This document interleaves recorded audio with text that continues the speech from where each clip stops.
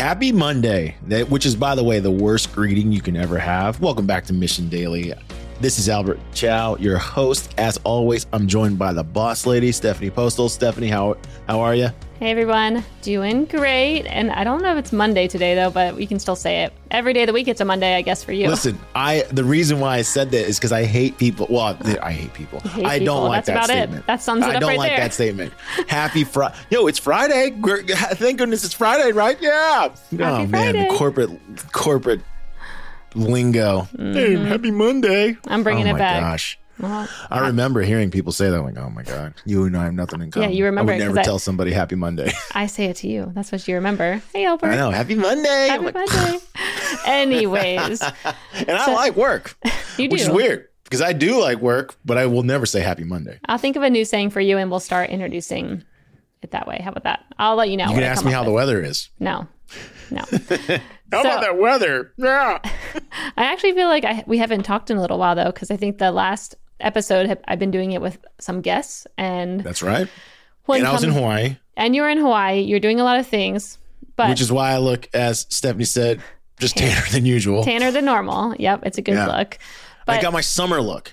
Yeah. Eventually, as you know, every summer I end up spending so much time in the sun that my skin starts to crackle. But I remember.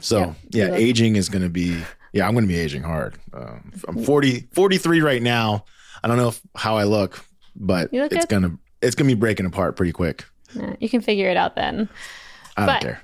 Yeah, you don't care. Also, that's a good point.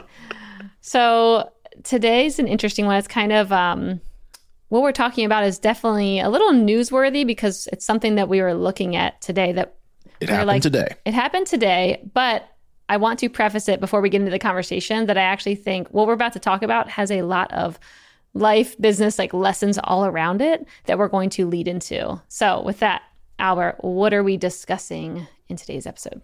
Okay. So as I was looking through Twitter, as I am apt to do, just to see the news, I don't care what anyone says, Twitter is still where things seem to be happening fastest or live, almost live, right? Jack Dorsey once said Twitter is live. He should go back to that, by the way. Oh, wait a second. He doesn't own it. That's right. It's not him anymore.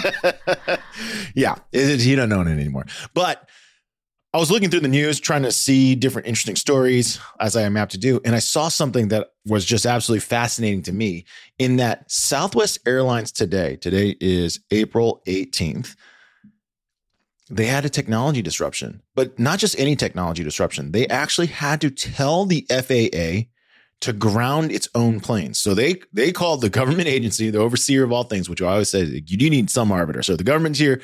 FAA controls the airspace of the United States. They said, hey, can you do me a solid and just don't let any of my planes take off? Yep. And I started thinking they couldn't tell their people. They couldn't I wonder if they could tell their people. And then I started remembering last Christmas in 2022, Southwest had a massive meltdown, stranded thousands upon thousands of flights and customers. And one of the things that was revealed during this meltdown was that their routing system for their flight attendants, as well as their pilots and crew, was done through phone center. And so the part of what led to the meltdown, other things happened, but it was revealed that people, so pilots couldn't get their new routes or new planes because they couldn't actually call into the call center. The routing system is a call center. Mm-hmm. And then it was revealed, someone brought this up in the news at the time, that Southwest is one of the only companies that does not invest in a CTO role or CIO role, which kind of insinuates that they don't value technology or it's not important enough to put a chief in charge of it. It's a multi-billion dollar company, billions of dollars in assets. Of course, a plane's worth, I don't know, a couple $100 million. This seems unfathomable today in 2023 that you would not have a CIO, not have a CTO, not be investing in technology. It was, I want to say 20 years, but it's probably more recently than that when Andreessen Horowitz came out and said software is eating the world. It didn't eat Southwest's world. Now it's probably going to. This is really embarrassing, I think, for a company of its size to have this type of technological failure twice in a span of 4 months. Mm-hmm. Yep. I think this is going to be a more systemic thing, though. I don't think it's just them. It's not just them. It was revealed. They got revealed. Yeah, they got revealed. But I think about, you get to talk to CIOs and CTOs all the time on the IT Visionaries podcast. So you really get deep insights into how these people are thinking and what needs to be. Solid plug. Yeah, solid plug. Go check it out if you like that kind of thing. But you get to hear all the time of like how these people are constantly trying to stay ahead. And to think that Southwest kind of just said, no, I know there's this whole thing called like digital transformation and like we probably need to be, having some kind of role that's like a CTO or CIO or something. But no, we just don't need that for now because we're focusing on customer happiness instead. It definitely seems like a big miss. And I know that we were talking about this earlier about like something, it'll always come up, like it'll always catch up to you if you don't make the investment or if you make the wrong investment. Like at a certain point, it'll come up and get you. And so you can only push things off like this for so long. It's the same thing with like cyber security stuff. Like you can only push it off for so long until you finally just need to like get in and play the game and protect yourself and make sure that you are investing in the areas that are necessary, which this day and age, like that is an investment that you cannot avoid. If you're still making phone calls to try and figure out your routes and you're literally getting a beep, beep, beep, this line's busy. What? Like, yeah. No. Yeah, you think about each flight, each seat is at least, let's say $300 at least. Mm-hmm. Even on Southwest, a flight, let's just say a seat averages $300. You're talking about, 150, 170 seats per plane. Mm-hmm. Multiply that by $300. Multiply by if you don't take off, now you have to reroute all of those people and bump all those people. Like it's crazy to think that the reason why a plane is not taking off is potentially because you don't have a way to tell the pilot that they're at gate 6 at 4:00, even though they're in the airport. Mm-hmm. Like that's crazy. Yeah. That is crazy. So they don't know of like, is it my flight? Is it not my flight? Am I supposed to take this plane? Am I not supposed to take this plane? The gate attendants are like, I don't know who's supposed to take this plane. No one's taking. And that's a microcosm of probably the greater problem at large. But when you say it, it sounds ridiculous. Mm-hmm. It sounds ridiculous. It sounds absolutely ridiculous. And to think that, our lives are in the hands of when we choose to fly, or we choose to transport ourselves in any way other than ourselves, we put our lives in the hands of others. And to think that they're making investments, and I'm not saying they're not making investments, but they're not making investments. They're seemingly lacking, right? Mm-hmm. They don't seem to have a digital infrastructure that can get this information out quickly. And like you said, it's just a window into what can happen if you do not invest in technology, invest in your operations. I know a lot of companies, they don't want to invest in operations because they feel like it's not a revenue generator. But in this case, think of it, it'll cost you a ton. Yeah. Look at the cost is massive, right? Yep. I think there's a lot of opportunity for this entire industry to change very rapidly. Aviation or aviation, like this whole space around transportation. I remember reading one of Richard Branson's books back in the day around how he was even trying to get a hangar at an airport and like how much effort it was just to even get one plane to be able to land at a certain like airport and just being like, I understand having intense regulations around this, of course. And how do you also make sure innovation is still happening so that we can have players who deserve to be here, who can show up in the right way with the right technologies. So it's not things where, anytime I land and they're like, looks like our little hangar or whatever is just busy right now. Oh, we're in a traffic jam. Your jet bridge is occupied. Your jet bridge is occupied, or there's the jet crew's not there. Yeah. She's like, I've been up in there for 4 hours now. You didn't know when we were going to land that someone might be in our spot. Like we were going to be in a traffic jam. It's all mapped out. And even when things are delayed, like to me, you should have automation going on where it's like, okay, this plane, it just got delayed. So that means it should all be automated. But I have a feeling it's a lot of people behind the scenes being like, okay, flight 132 is delayed. So now what do we do? I can imagine them still using paper. All to say, I think this whole space is ripe for innovation. And I'm hoping things like this will actually be the moments that maybe can pivot new entrants or have companies reprioritize how they're investing. Because like you said, investing in this actually could save a lot more money and could support, the top line more than maybe they've been looking into. So I think that I agree, but I don't think it'll happen. Here's the reason why. So when it comes to routing the planes at So for example, at an airport, Southwest or any airline, they only have so many gates they can use because they only rent so many gates. So those are the gates that they have available. So what they're doing is they're stuffing planes and they're trying to say, in a perfect world, when we land every single one on time perfectly, this is the turn schedule. This is how fast we can clean them. This is how we can spin them out. And in general, they already oversell flights. So revenue is captured. And you'll notice it's not refundable if there's a delay. There's right. Your money is gone. Well, gone. You buy a ticket to a plane, like that's it. You're on it, whether it takes off within an hour or 5 hours, it doesn't matter. You don't get a refund. So what they've done is they've maxed out the revenue capacity. And so when there is a delay, it's a serious problem. And so that's why, because there's no actual financial loss associated with this, I don't see an incentive to improve. And by the airlines, the airlines have continuously consolidated, right? So it's to the point now where we only have like 4 major players in the United States: Southwest, United, Delta, American. There used to be many more, but we need more. Merging. Come on. Come on, everyone. That's what happens is you need more. They consolidate them up. Yeah. So now my need to service you, the guest, is much less. You only have a couple options, right? So the incentives are not aligned there. So I can see why that. I don't know if that would be automated, but it does seem to make sense. I agree with you that it should be more like a digital Tetris where the computer can figure out, hey, you need to go to gate 5. Hey, gate crew on 6, move to 5 because there's a plane coming in and you're idling because your plane has been sitting there and delayed. So you guys go to 5. You guys unload 5. And then the other thing is... we should run the FAA. That's all I'm saying. Well, the FAA is not in charge of that. Fine. We should run whoever is in charge of that. That should be us. So the FAA is only in charge of like takeoffs and like who's occupying the space, but like how the airport operates...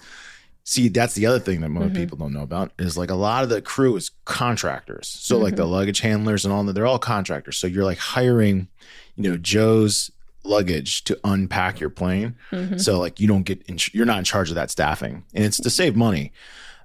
So yeah, I guess it would be. I agree. That's why I said it would be, but I don't think the incentive is there. So here's why I think the incentive might not be there for them, but what I see is that technology is advancing so quickly that I think new entrants will have the incentive to come in and think about these problems differently in a way that the Southwest and the United and all them can't think about it because they're so stuck in their processes. And I was reading, have you heard this book? It's called Where is My Flying Car by Jay Storsvall. Yes. Okay, so I was reading that book and his whole thing was talking about like we were on the way to having flying cars or like, personal airplanes, basically. And why did it stop? And his whole thing was the failure to adopt nuclear energy, suppression of cold fusion.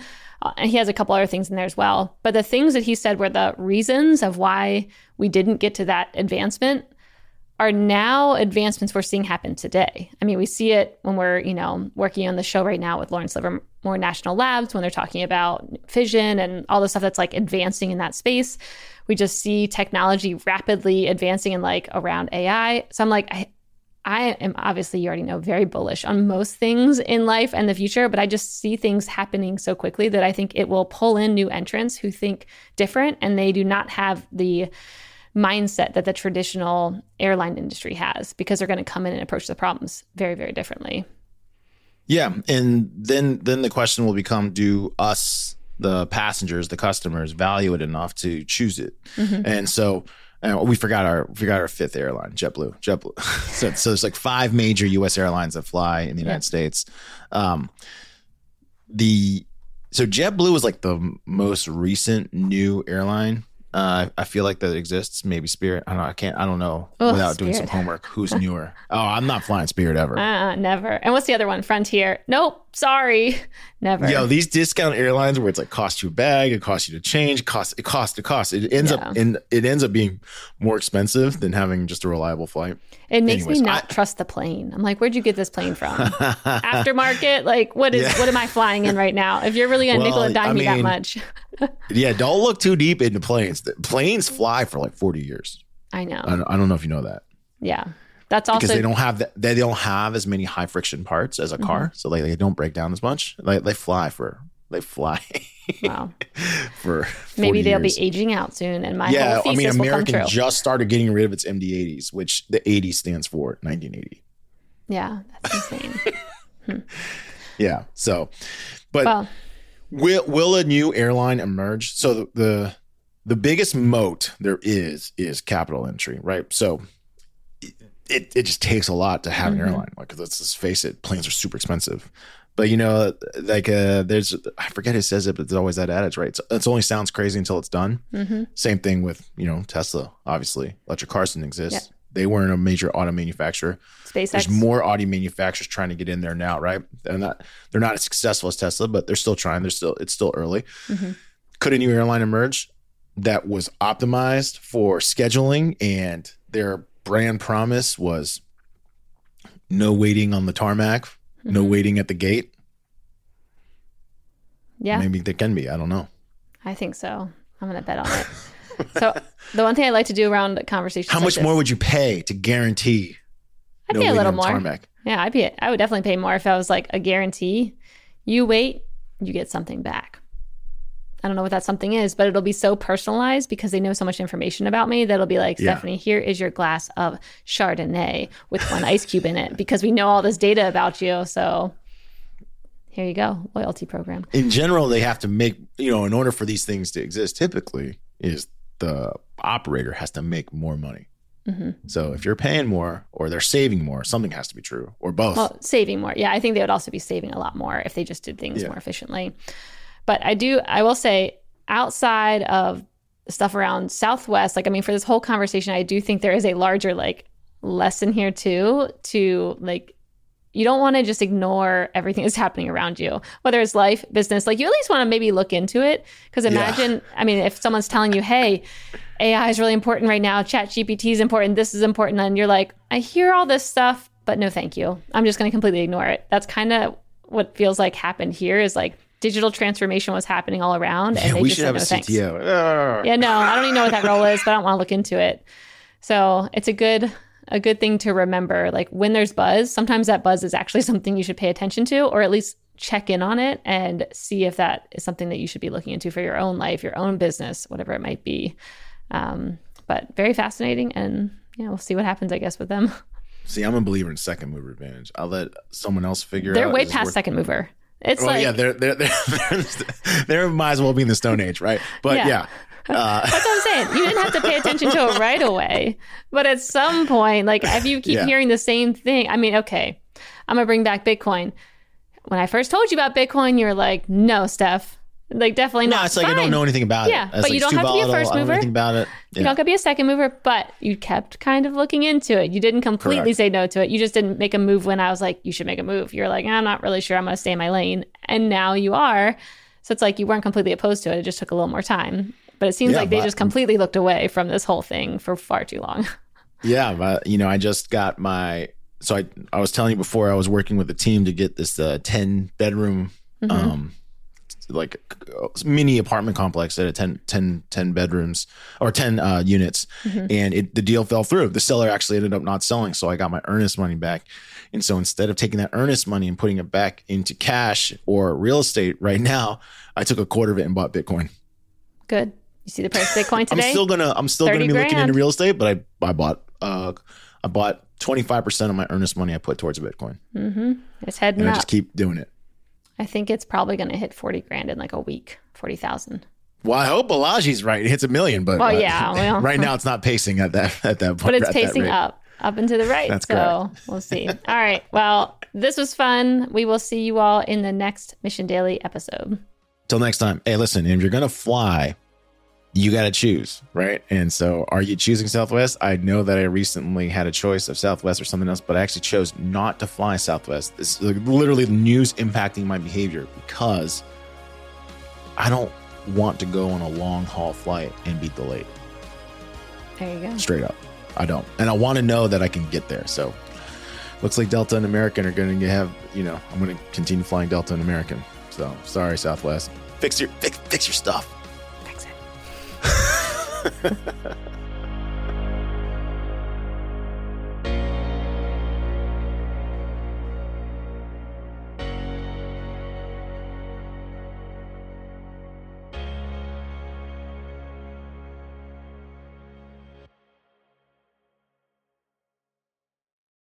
Hey, listeners, thanks for tuning into this episode. I hope you enjoyed it as much as I did. If you haven't already, please subscribe, rate, and review this podcast. It helps spread the word, and I would greatly appreciate it.